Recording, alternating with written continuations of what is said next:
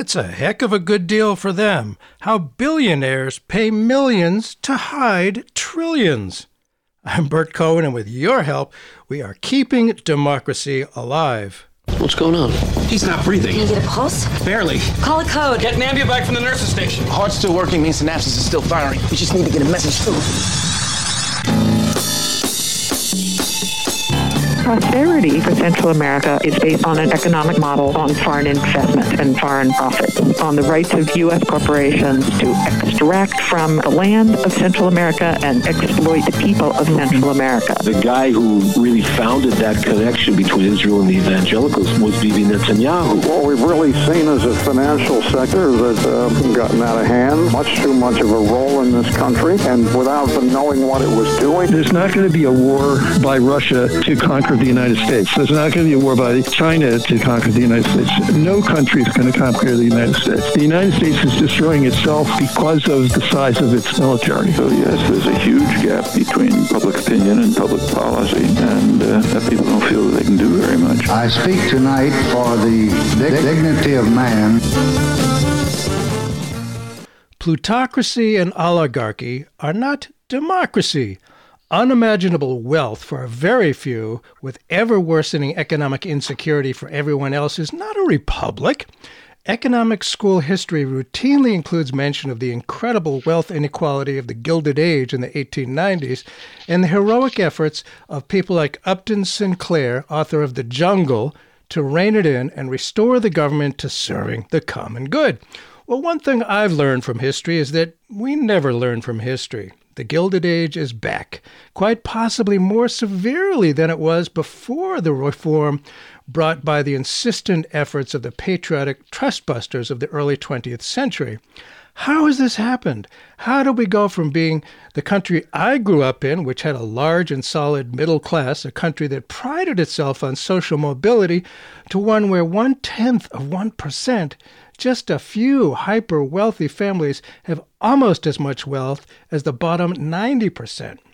And it'd be one thing if they paid their fair share of taxes, but of course that is far from reality.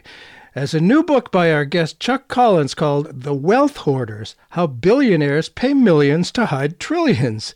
And despite the common reaction, oh, they made their money, let them have it all, the problem of hidden wealth is our collective problem. You and I must pay the taxes that they don't. Chuck Collins, great to have you back with us on Keeping Democracy Alive. Hey, thanks for having me, Bert.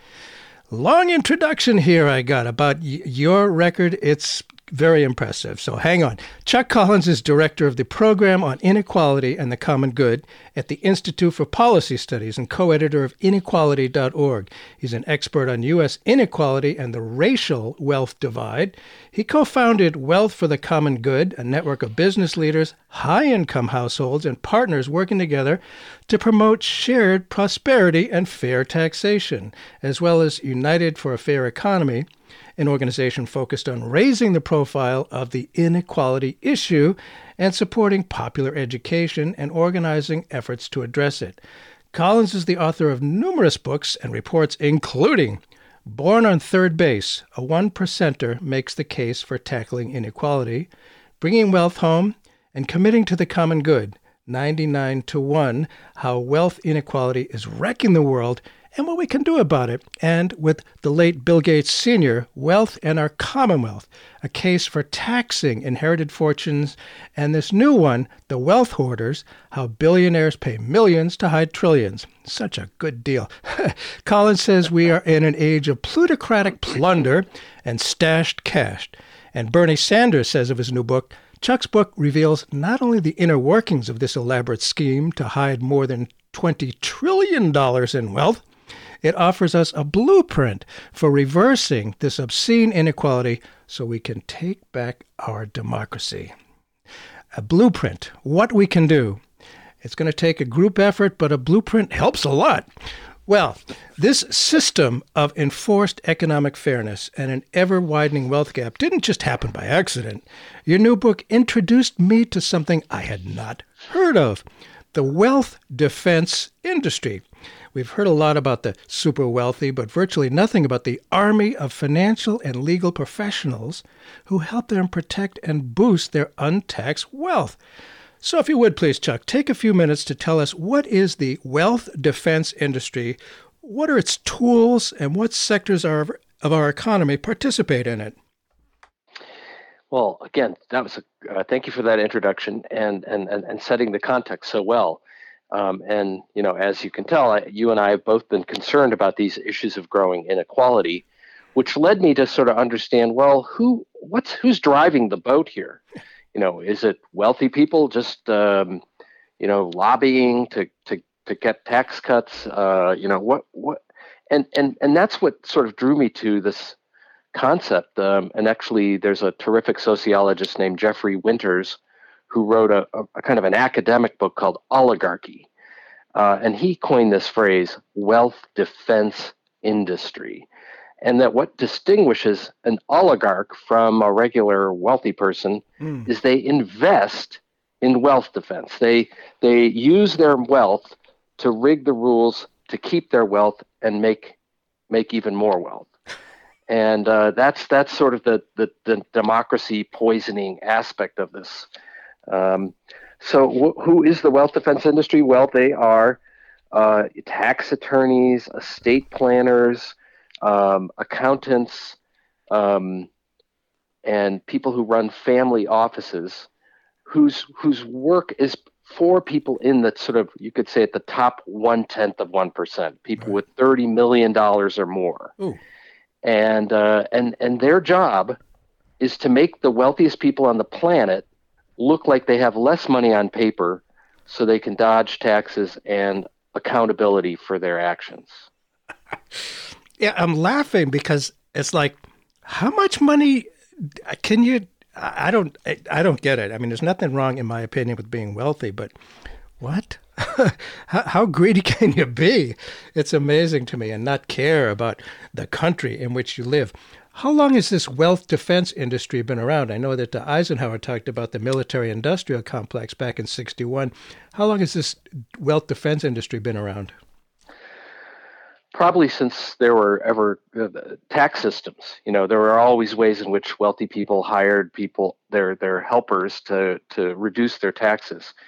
But what's interesting is in the second Gilded Age, which you set up, the last 40 years of growing income and wealth inequality, this industry has grown. It corresponds with the rise of billionaire wealth and the fact that these folks, hire these wealth defenders to protect their assets. So, in 1980, I remember, learning about what was a family office. We could talk more about this, but family offices are basically sort of where wealthy families, usually starting with about $250 million of wealth, bring these services in-house, or in mansion. They basically, instead of going to Fidelity or going to some outside firm, they basically create a bunch of people who report directly to them in a family office. And, maybe in 1980, there were 1,000 family offices globally helping super rich families. John D. Rockefeller 100 years ago started the first family office, the modern family office. But what we know now is there's almost 10,000 family offices around the world, again, catering to the wealthiest people in the world, 1,000 of them in London alone. So I guess I would say there's been a mushrooming of this wealth defense sector in the last 15 years. I wonder, unlike other cultures, it's traditional to hate taxes. As long as there have been taxes, there have been those intent on dodging them. How is the situation today any different? Is it just better, more fine-tuned? Well, one thing we do know is that the taxes on the wealthy have just been tumbling downwards for decades.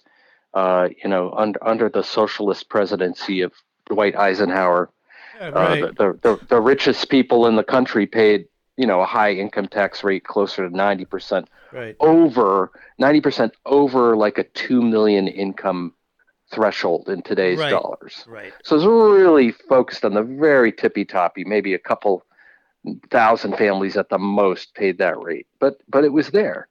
And now the effective tax rate for billionaires in the United States is closer to 23%.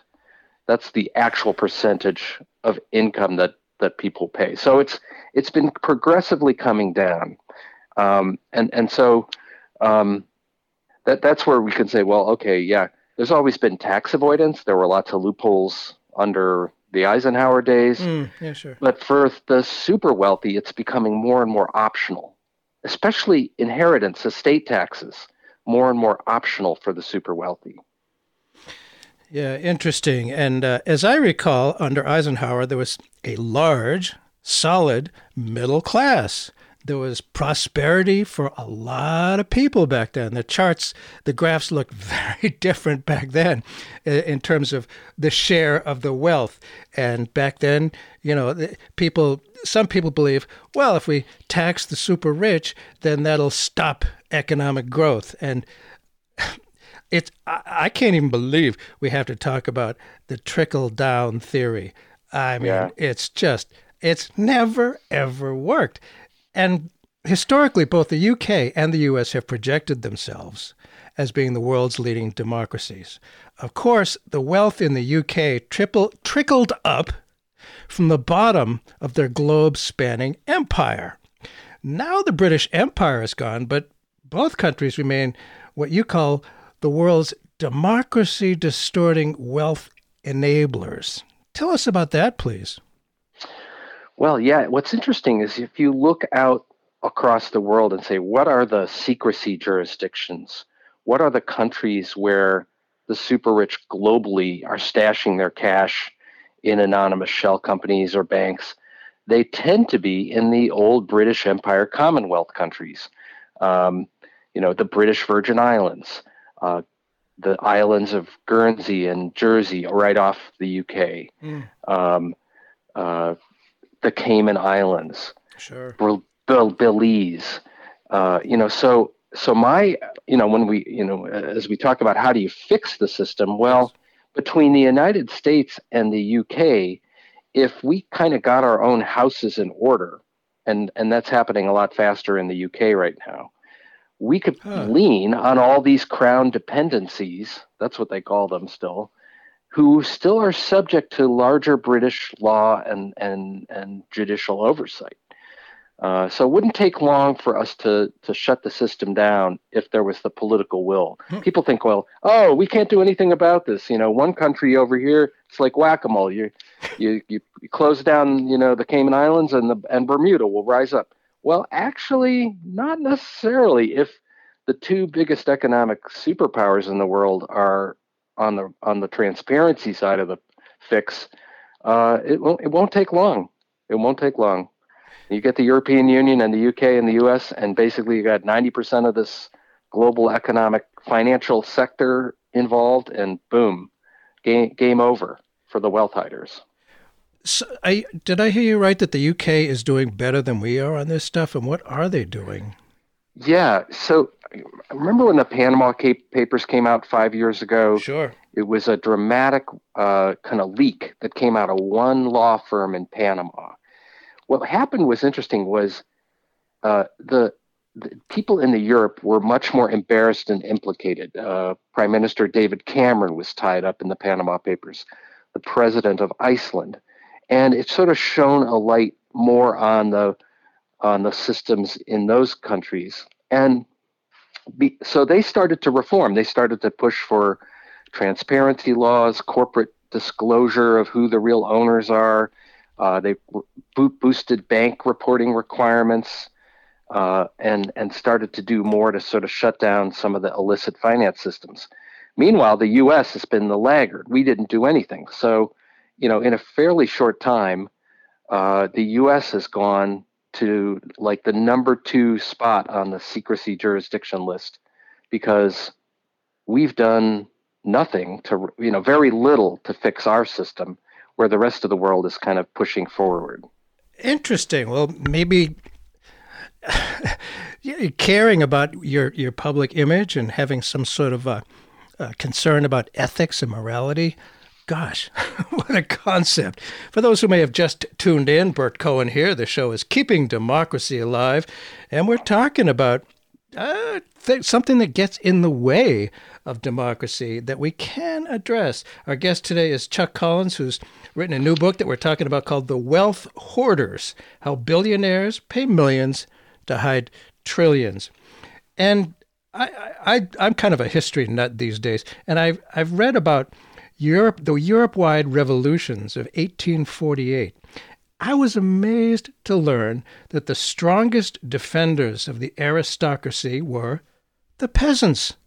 Throughout my lifetime, people in the lower rungs of the income scale have likewise come to the aggressive defense of the very richest. The common refrain is, well, they earned it, let them keep it. And except for a few idealistic doctrinaire Marxists, the vast majority of Americans agree. There's nothing wrong with being rich, but there is rich and there's hyper rich. And a lot of the rich do pay the fair share of taxes. At some level of wealth, you contend the rich kind of move from elites to oligarchs. What is that level, and what degree of wealth inequality do you believe a healthy democracy can sustain? Yeah, it's a good question. I actually have an opinion. I don't know how, which is that once people have sort of hit the $30 million threshold, they have taken care of their needs and wildest desires, as well as taking care of their children in the next generation. And at that point, it becomes an exercise in power accumulation. And that's when, from a democracy point of view, we should be waving the flag. We should be like, whoa, wait a second. These are now, this is the level of wealth at which people really start to distort the system, start to rig the rules, start to use their economic, political, and social power to get more power and wealth. And you could say, well, maybe it's less than that, or maybe it's more. But I kind of think, and that's the level at which people also really aggressively start investing in this wealth defense industry. So, we had Donald Trump and others say, I pay so little taxes because I'm smart. Right. But in fact, I pay so little taxes because I have a lot of people working for me to hide my money and reduce my taxes. I actually suspect he has less money. So, it's strange how some people try to show off their money, but people with real money tend, not always, but tend to, downplay it a little bit.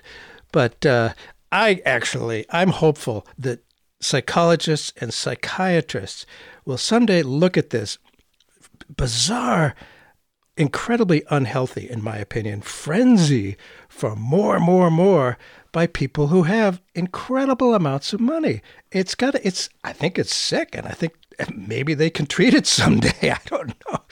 Meanwhile, I have a friend who calls it excessive wealth disorder. That it is kind of it has huge social implications, and the rest of us participate by exalting and worshiping the wealthy. Yes. And, it's a cultural thing. And I think you're right. I think it's sort of when something is badly out of whack, both in the personal and social psychological state, that we and it, you said it at the beginning, it's like, how much is enough? At a certain point, it's about keeping score, or maybe it's about immortality and creating some kind of legacy. We all, as best I understand it, you cannot take it with you. You can't take this wealth to the other side, but you could immortalize yourself by creating, edifices with your name on them. Yes. And buildings and private foundations that will live forever, and your name will be worshipped, and people will go to the Arthur Sackler Gallery for the next 100 years or whatever, just like, so there's something going on that's a little broken. Yes, definitely. So I think so. And, when I think about wealth, $30 million, that's a lot of money. And people like Jeff Bezos and others have, 150 billion? And I can't even get my head around, as they say, a billion. A billion is 1,000 million. So 100 billion? What? I mean, we need things in this country. We need infrastructure improvements. And I'm glad Biden is starting to talk about increasing taxes on the wealthy. And you brought up, being immortal, having your name on things. I always thought that was a little bit tacky while you're still alive. But anyway, some people, not all of extreme wealth, are proud to display their philanthropy. Do such entities benefit the recipients or the philanthropists themselves more? Talk about that, if you would, please, and their effect on taxes. Yeah, I think we should be very skeptical about billionaire philanthropy, which is to say, there are things that are good. I was sort of struck when Jeff Bezos' ex-wife, Mackenzie Scott, last year moved $6 billion to racial justice groups and COVID relief efforts without creating a big foundation or intermediary, without a lot of fanfare, really entrusting local groups. So there are these examples of billionaires, I think, doing the best they can with this enormous wealth that they have.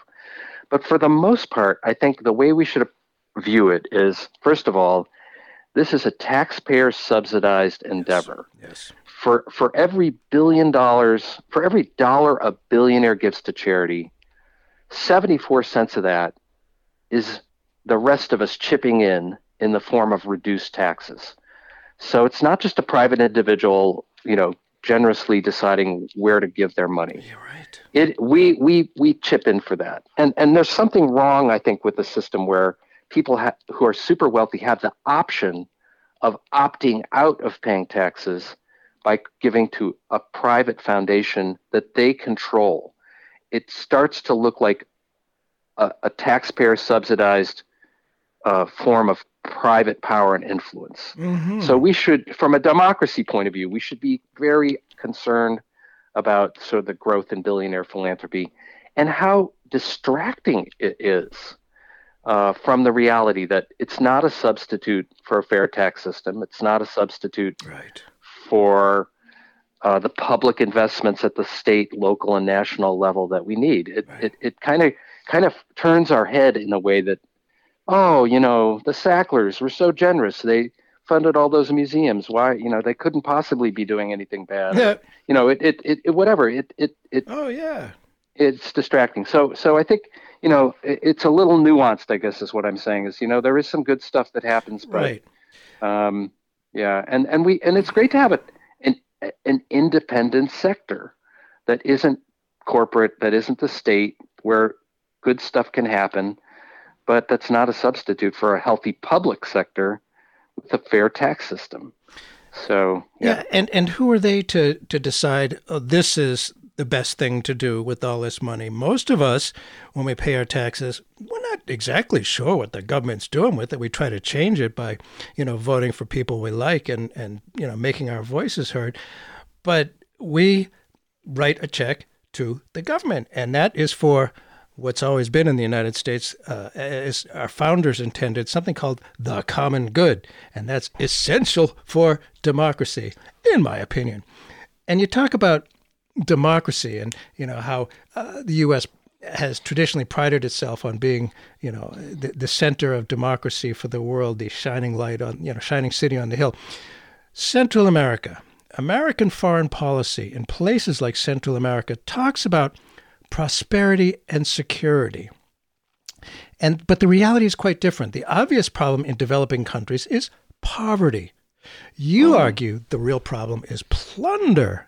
Who are the real beneficiaries, and what interests actually receive the prosperity and security that our tax dollars, at least most of us believe, are intended for good things down there?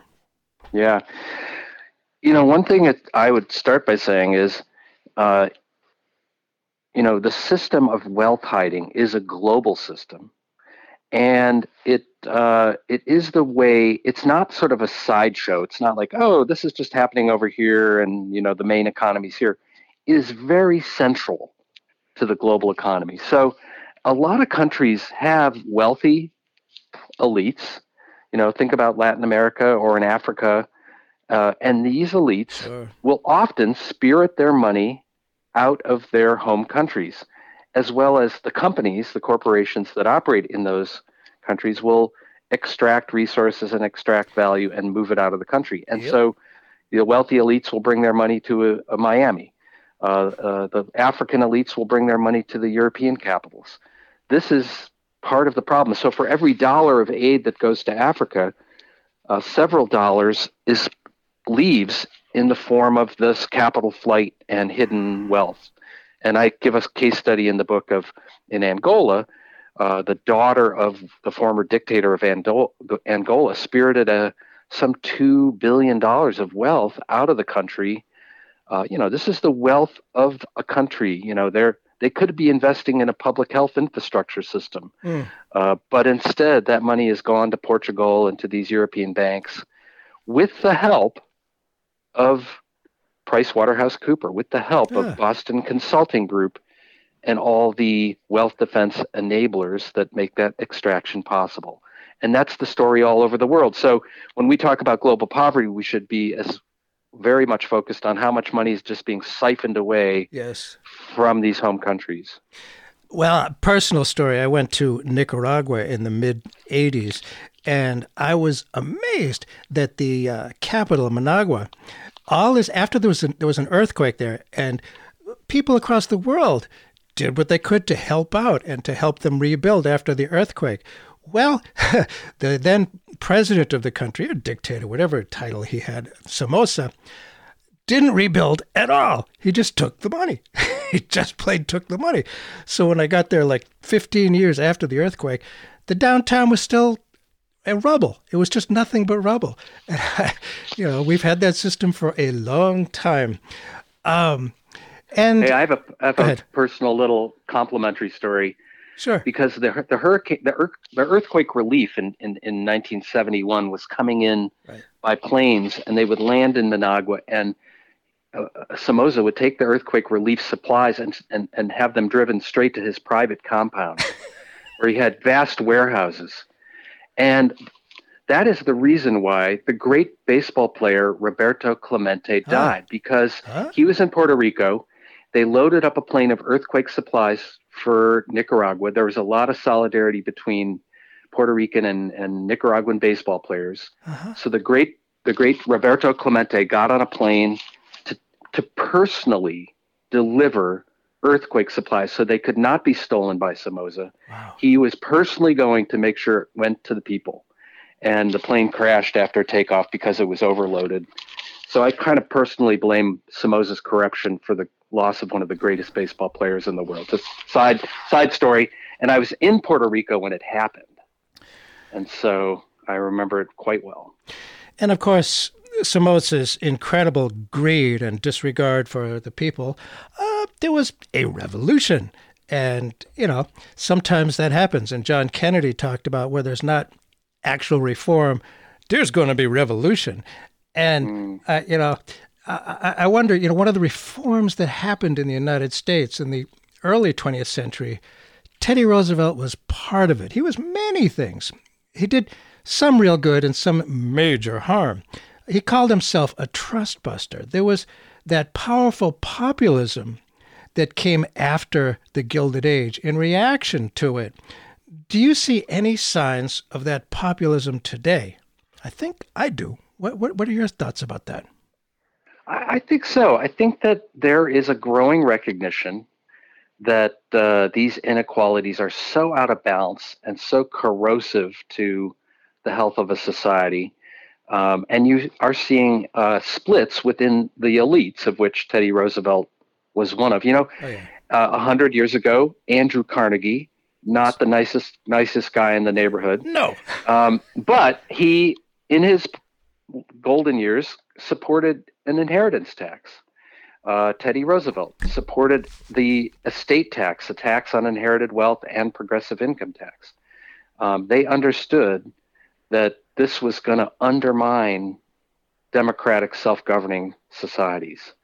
You didn't want to have dynastic wealth. We fought a revolution to get away from hereditary monarchies, So yeah, I think, and you see groups like the Patriotic Millionaires, Yes. You see a few dissenters among the billionaires who are saying, this inequality is corroding our social fabric. It is dividing us. It's polarizing our society. We need to kind of at least rebalance the economy so all the wealth doesn't funnel to the top. Yeah, it's really trickle up, as we've seen over and over and over again. And the wealth defense industry knows this and likes it, but other people don't get it. And you mentioned the Patriotic Millionaires organization. We featured spokespeople for them on this show. I wonder, how is that doing? I mean, there are people who are very wealthy, and that some of them realize that being in a constant frenzy for ever more wealth isn't healthy. And they recognize that, like you have to, if you're going to do a business, if you're going to have an economy, you have to have roads, you have to have infrastructure. You can't have people that are desperately poor. How is this movement, you talk about making change, how is this movement progressing, do you think? And how important is this? Well, it is because they speak out. In some ways, they challenge this narrative that wealth is, allocated based on deservedness. They're saying, look, we benefit from being in a society that makes these public investments. They also make an important point, which is these extreme inequalities are not good for anybody, including the wealthy. It creates economic volatility, resentment, polarization. That's not the kind of society, even if you're super rich, you don't want to necessarily be there. I consider that one of the cracks in the system. This is a system of hidden wealth, and you have wealthy people. I actually just talked to somebody who said recently, who said, I have a dynasty. I'm in a dynasty trust. My wealth, I was born into a wealthy family. I'm stuck in this dynasty trust. I want to break it open. And then you have all these people who work in this sector, yes, who are also unhappy, who are leaking data, talking to people like me, telling me how the system works, working with members of Congress to design ways to shut down the loopholes. So you have defectors, whistleblowers, people coming out who are saying the system stinks. And I think that's when you start to know that a system is in trouble, when even the people you consider the beneficiaries start rebelling. Yeah, that is good to hear. We like to be optimistic on the show every now and then. We've been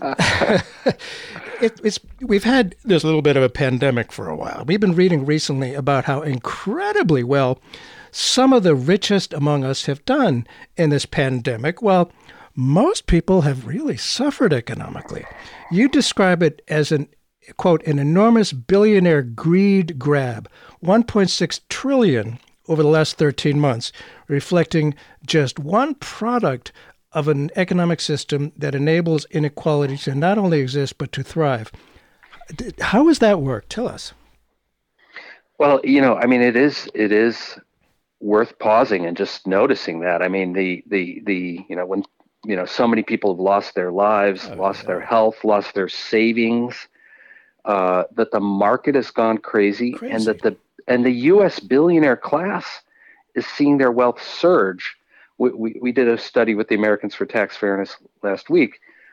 Since 1990, the billionaire class has seen their wealth go up enormously, but a third of all their wealth gains since 1990 was during the last 13 months, during the pandemic. Whoa. And so that's shocking to me. Since 1990. Oh my God. Since 1990, the wealth of the U.S. billionaire class has gone up $4.3 trillion, but 1.6 trillion, as you point out, is in the last year and 13 months, basically. So, it just shows that the system is wired now to funnel wealth to the top. It's almost like hardwired to deepen these inequalities. And that has just made us so much less prepared for this pandemic and the response. It's weakened our capacity as a society to overcome this pandemic. Wow. The numbers just, it's unfathomable. I don't even know what $1 trillion is. I can't even, but that they've gone up 1/3 since 1990, just since the pandemic has been around. That is amazing. And some people have got to feel a tad guilty about that, I would think. So basically, for the average non-wealthy person, if the top super rich few avoid paying their share of taxes, how does that affect the rest of us? Are we subsidizing them? Put that in like real terms that people can, understand in terms of regular people. Well, it's just like if you or I were at a big party, we all went out to dinner with 12 of our friends, and then, 2 of them, each got a bottle of wine, and then they slipped out the kitchen door, before the bill came due. It's like they're freeloading, right?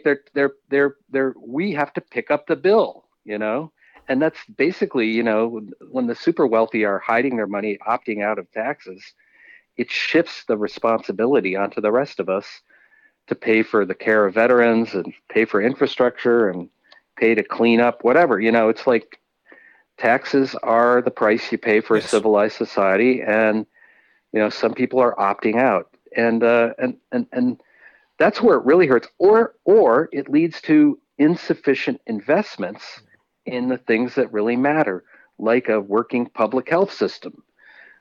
So do 40 years of tax avoidance, and you make U.S. society underinvested, brittle, fragile, and ill-prepared for whatever comes down the road, like a pandemic. Mm. Wow. If they dare call themselves patriots, I would kind of upset me a tad. I think that's the antithesis of patriotism, taking but not giving. And that story about, ordering some real nice wine and then just ducking out the door. Yeah. And guess who has to pick up the check?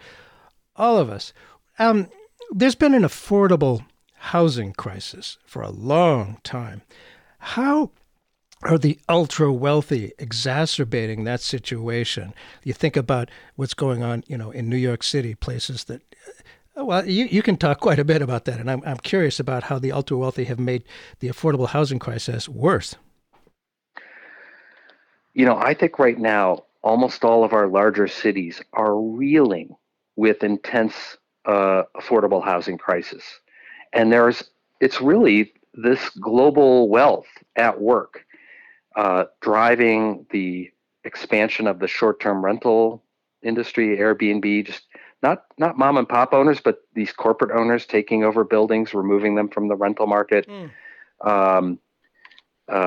Huge amounts of global wealth coming into cities, buying up luxury property, not to live in it, right, but simply as a way to kind of hold wealth. It's a form of wealth storage, protecting and preserving their assets by spreading it around lots of places, and real estate being one. So that's driving up the cost of land. It's driving up the cost of development because so many resources are going into building empty luxury buildings. We're not building affordable housing buildings. So it's actually having a negative, harmful effect on a lot of communities. And actually, I live in Boston where, we've tried to say, well, let's have a luxury transfer tax and let's discourage vacancy. Oh, and let's require disclosure of who the real owners are, like who's buying up our city. And a lot of cities are now trying to figure out how to do all of those things to protect themselves from this. And this gets to a larger question of like, where is this money? That when it's hidden, is it on some little Caribbean island? Is it in the Cayman Islands? Actually, the hidden wealth is often booked offshore, but it comes back to the United States in the form of investments. And if you have $1 billion, you need to spread that money around a lot of places. So you're buying art and jewelry and real estate and land, as well as traditional investments in, the stock market and that sort of thing. Of course, they could pay taxes too, but no, what a silly concept. Oh, my. And, the climate crisis as well. In the face of the catastrophic climate change, many cities are attempting to be global leaders themselves. It sounds like Boston is trying to do that as well. On sustainability and achieving carbon reduction goals of the 2016 Paris Climate Accords, the luxury housing boom is constructing huge energy hog buildings. Please say more about that, please. Well, if you think about it, all these cities, if you go to New York or Miami or Boston or LA, the coastal cities for the most part, but Denver as well and others, you see all these luxury towers going up. And just think about the huge amounts of energy involved in building these luxury towers that actually, for the most part, won't even be occupied. It's like, when you drive down the road and you see like a storage unit place, American Storage. These are safe deposit boxes in the sky. They are global wealth storage units. But in Boston, this really upset me that they had to build a new frack gas pipeline to power one of these luxury towers, so that everyone would have their gas ignition stove, et cetera, even though no one's, half the units are vacant. It's like, what a horrible use of resources and diametrically opposite to what we need to be doing. We shouldn't be building energy hog buildings. We should be retrofitting all our old buildings and reducing our dependence on fossil fuel. Yeah, well, that's so logical. It makes a lot of sense, and so that's sort of gets in the way of things. And I do think that people like Donald Trump and some of these super wealthy, they must really, well, I don't think he's as wealthy as he says he is, but they must think that, we, the people, we're just there to serve them. And, that's how it used to be before the War of Independence from England, that, the wealthy classes, that's why everybody else existed, was to serve their needs. And it's amazing to me that I guess some people still think that way, and that is rather anti-democratic, to say the least.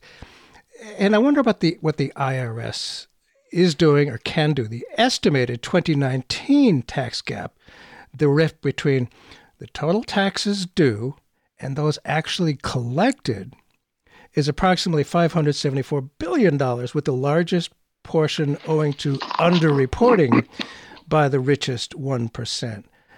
Does the IRS have tools? Are they doing anything about this? I don't know if enough time has gone by since the Trump era. What can the IRS do about the tax gap, the taxes due? And this is not even the taxes, the money that doesn't pay any taxes. It's off the books. So what's the IRS doing about it? What can they do? Well, they can do a lot, but they have been decimated. I'll bet. Their ability to follow the money and really kind of pursue and unravel these complex tax dodges has been decimated. So, actually, the commissioner of the IRS just said the new tax gap estimate is $1 trillion. Oh, jeez. So simply by investing in enforcement on the rich tax dodgers, just making sure people are obeying the existing rules, not some of what we're talking about, just hiding money, would bring in $1 trillion in revenue, a year. That is, we're talking about real money, even though, but you're 4 times more likely to be audited if you collect the earned income credit, which is for working families, than you are if you're a multimillionaire, using a trust. And the IRS used to have a lot better capacity to oversee, the machinations of the super rich. So, absolutely, the first thing on my list is beefing up enforcement, putting the resources in, giving the IRS, let them hire some of these disgruntled wealth defenders, pay them because they already know how the system works, and pay them to close it down. Put some more cops on the beat. It'll have there'll always be people who are like, oh, okay, they're clamping down over here, we're going to run over here. But the more you got cops on the beat, the less that's going to happen. And then the other thing is just to say these certain kinds of trusts and tax transactions are illegal, or they are what the IRS says, they're listed, which means, Bert, if you use one of those, we're going to audit you, which is another way of saying don't use this transaction. Right. So, they don't necessarily outlaw it. They just say, yeah, we're watching you. And that discourages some of these behaviors. So that the IRS and the Treasury Department can do a lot. And yet here we are, everybody hates the IRS, hates the tax man. Well, understandably, because they're going after the wrong people. They're going after working families who are, using the earned income credit. Come on, we're talking about people with $30,000 a year income, and you're going to harass them, just because they don't have power and they don't have lobbyists. So, we got to basically fix that for starters.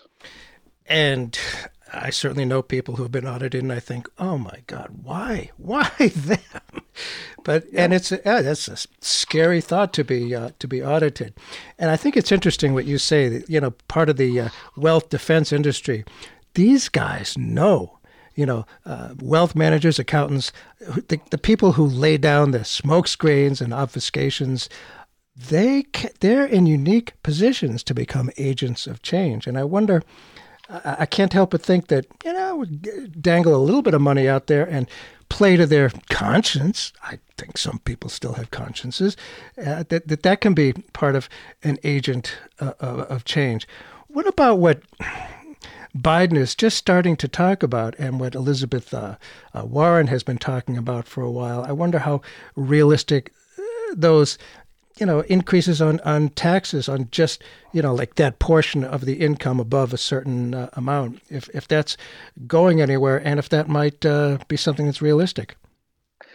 I think it is going somewhere, in part because these ideas are incredibly popular. Attitudes about taxing the rich have changed a lot in the last, I think, 10 years, 15 years, because it used to be you say, oh, tax the rich. And even Joe Public would be like, hey, I hope I can be rich someday. Right. I don't want to raise taxes on the rich. And those people are working hard. What's changed is people understand that these folks are rigging the rules and actually undermining opportunity for other people, including the opportunity to get rich. Like they're using their wealth and power to block opportunity for others. And so I think, like Senator Warren's wealth tax proposal, which is an annual wealth tax of 2% on wealth over 50 million. So, if you're listening to this and you have less than 50 million in wealth, you don't have to worry about this tax.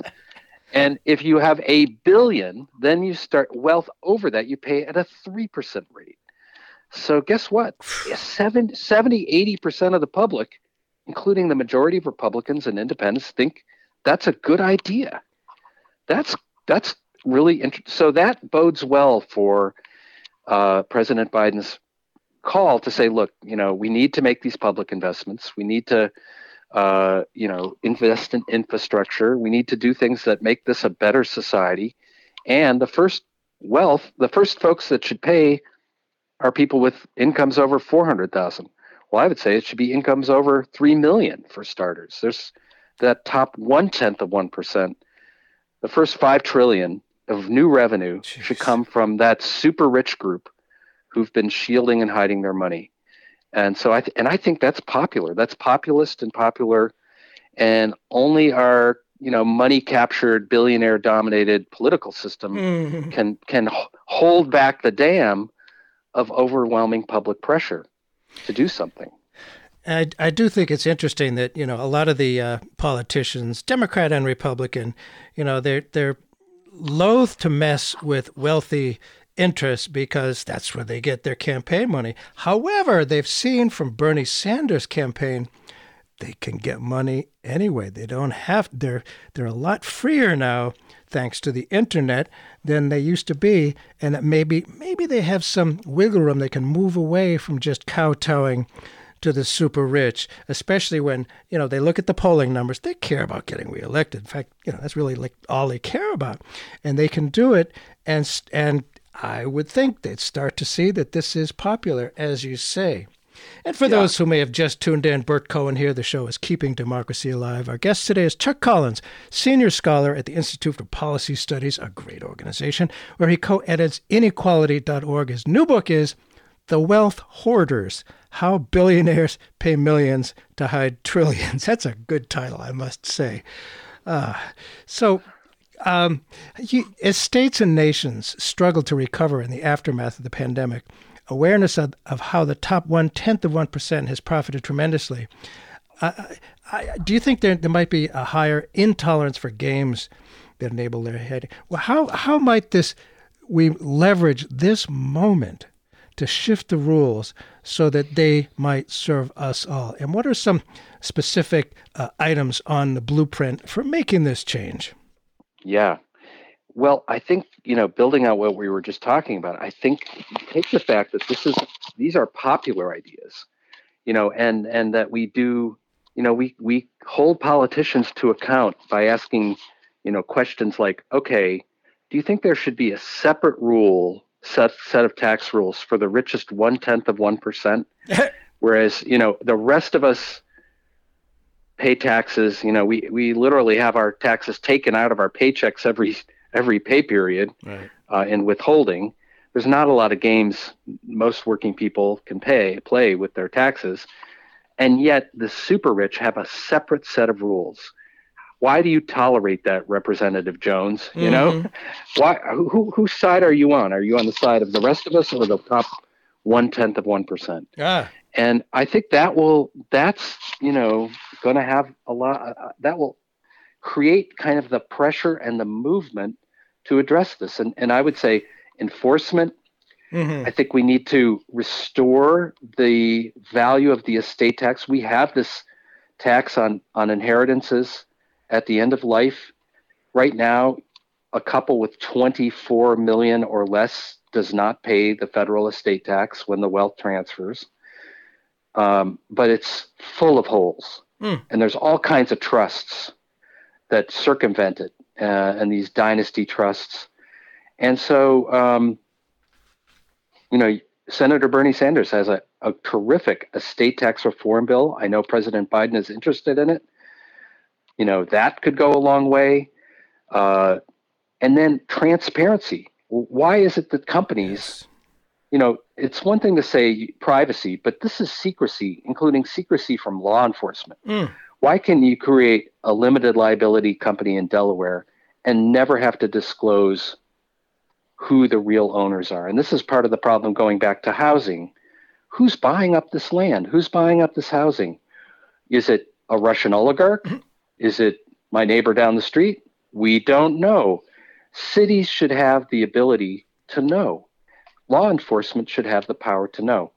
And good news, Bert, at the end of last year, it didn't get a lot of publicity. Congress passed, the former president signed the Corporate Transparency Act, requiring corporations to disclose who their beneficial owners are to the Treasury Department, overriding states like Delaware. Now there's loopholes. Trusts are not included. Private equity is not included. The new civil law foundation created in the great state of New Hampshire is exempt from this disclosure. So we got to plug up a few holes, but it's exactly moving in the right direction. And that's what Europe has done that's ahead of us. They have started to require corporate transparency and disclosure of tax payments on a country-by-country basis. And if you start to do that, and then back to what we were talking about, the UK and the European Union and the United States all get together and we create several important agreements. Let's have a corporate minimum income tax in every country. So these companies like Apple and Nike aren't just pitting countries against each other in who will keep lowering their taxes. Let's create a floor in the advanced industrial countries. If we do all those things, enforcement, transparency, shut down the tax loopholes that have nothing to do with real economic activity, and international cooperation, we can totally shut this hidden wealth system down in a couple of years. It's within our reach. We've certainly made a lot of changes. I remember when Massachusetts Governor Mike Dukakis ran for president in '88, and he talked about beefing up the IRS. That was not popular, but I suspect it's different now. It's really changed since 1988. There's a lot that's happened, and it's moving in a good way. You point out that about 25% of the wealth defense industry are just anti-tax libertarians. Another 25% are actually troubled with the fact that they're making the world a worse place, which leaves 50% in the middle. I wonder how they might be encouraged to swing the way of greater equality and democracy, and if it's starting to happen. Part of it is and this is one of the hopes of my book, is that people will understand and bring greater scrutiny to that sector. And more people will say, Uncle Joe, are you helping the billionaires hide money? Well, nephew, meaning that it becomes less, benign, that people don't, these are just helping families, well, actually you're helping a tiny slice of the richest families in the world at the expense of all the other families, Right. So I think more scrutiny, more pressure on their professional associations to not tolerate certain behavior, more scrutiny over, a lot of these people say, hey, look, we're just obeying the law, right? We're just helping, right. But in fact, they're writing the law. They're writing the rules. How convenient. Yeah, they're writing the rules for themselves. Even in the great state of New Hampshire, you have a tiny little trust industry that keeps changing the laws to auction off the state's sovereignty. I think, but one good thing is, that 25% that feel, bad about what they're doing, they are leaking information. Yeah. They are blowing the whistle. They are talking publicly. And that will have an impact on this whole, whether the sector gets regulated and closed down. And, like anything, you want to say, hey, look, we have really useful, meaningful work. I end the book with a graduation address to the Harvard Business School graduates this coming May, basically saying, don't work in the wealth defense industry. Work in another field. You can get well paid in other sectors, but don't help the rich get richer. It's not a meaningful and rewarding, righteous path, Yeah, for sure. And there's other ways of making money. I think it's fascinating, really, if one looks at American history. This stuff that we're talking about, having the system work for everybody, is deeply patriotic. I mean, since the War of Independence, there was a struggle about who would pay for the War of Independence. And of course, it fell on working people for the most part to protect the creditors. And it fell on the debt. This has gone on for a long time, and it's really traditional. And I get a sense of optimism from you, Chuck Collins, and it's good to hear that we're starting to make it happen. The book is called The Wealth Hoarders: How Billionaires Pay Millions to Hide Trillions. And it affects so many different things, from climate change, racial and economic justice. We can do this, close down the hidden wealth apparatus, as you say. That's your words, and we can have a system of finance that works for everyone, not just the planet's billionaires. Chuck Collins, thanks so much for being with us. Always great to hear about your very important work, and great to have you on the show today. And boy, we're in a good place now in America, I think. Yeah. Thank you, Bert, for the conversation, and thanks for helping explain a lot of really complicated but important issues. I leave that to you. Thank you so much, Chuck Collins. Thanks. Them that's got shall have, them that's not shall lose. So the Bible said, and it still is news. Mama may have, Papa may have. God bless the child that's got his own, that's got his own.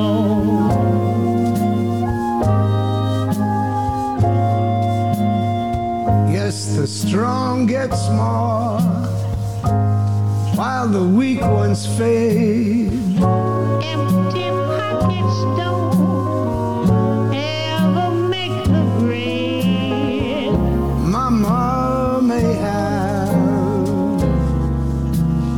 Papa may have. But God bless the child that's got his own. That's got his own.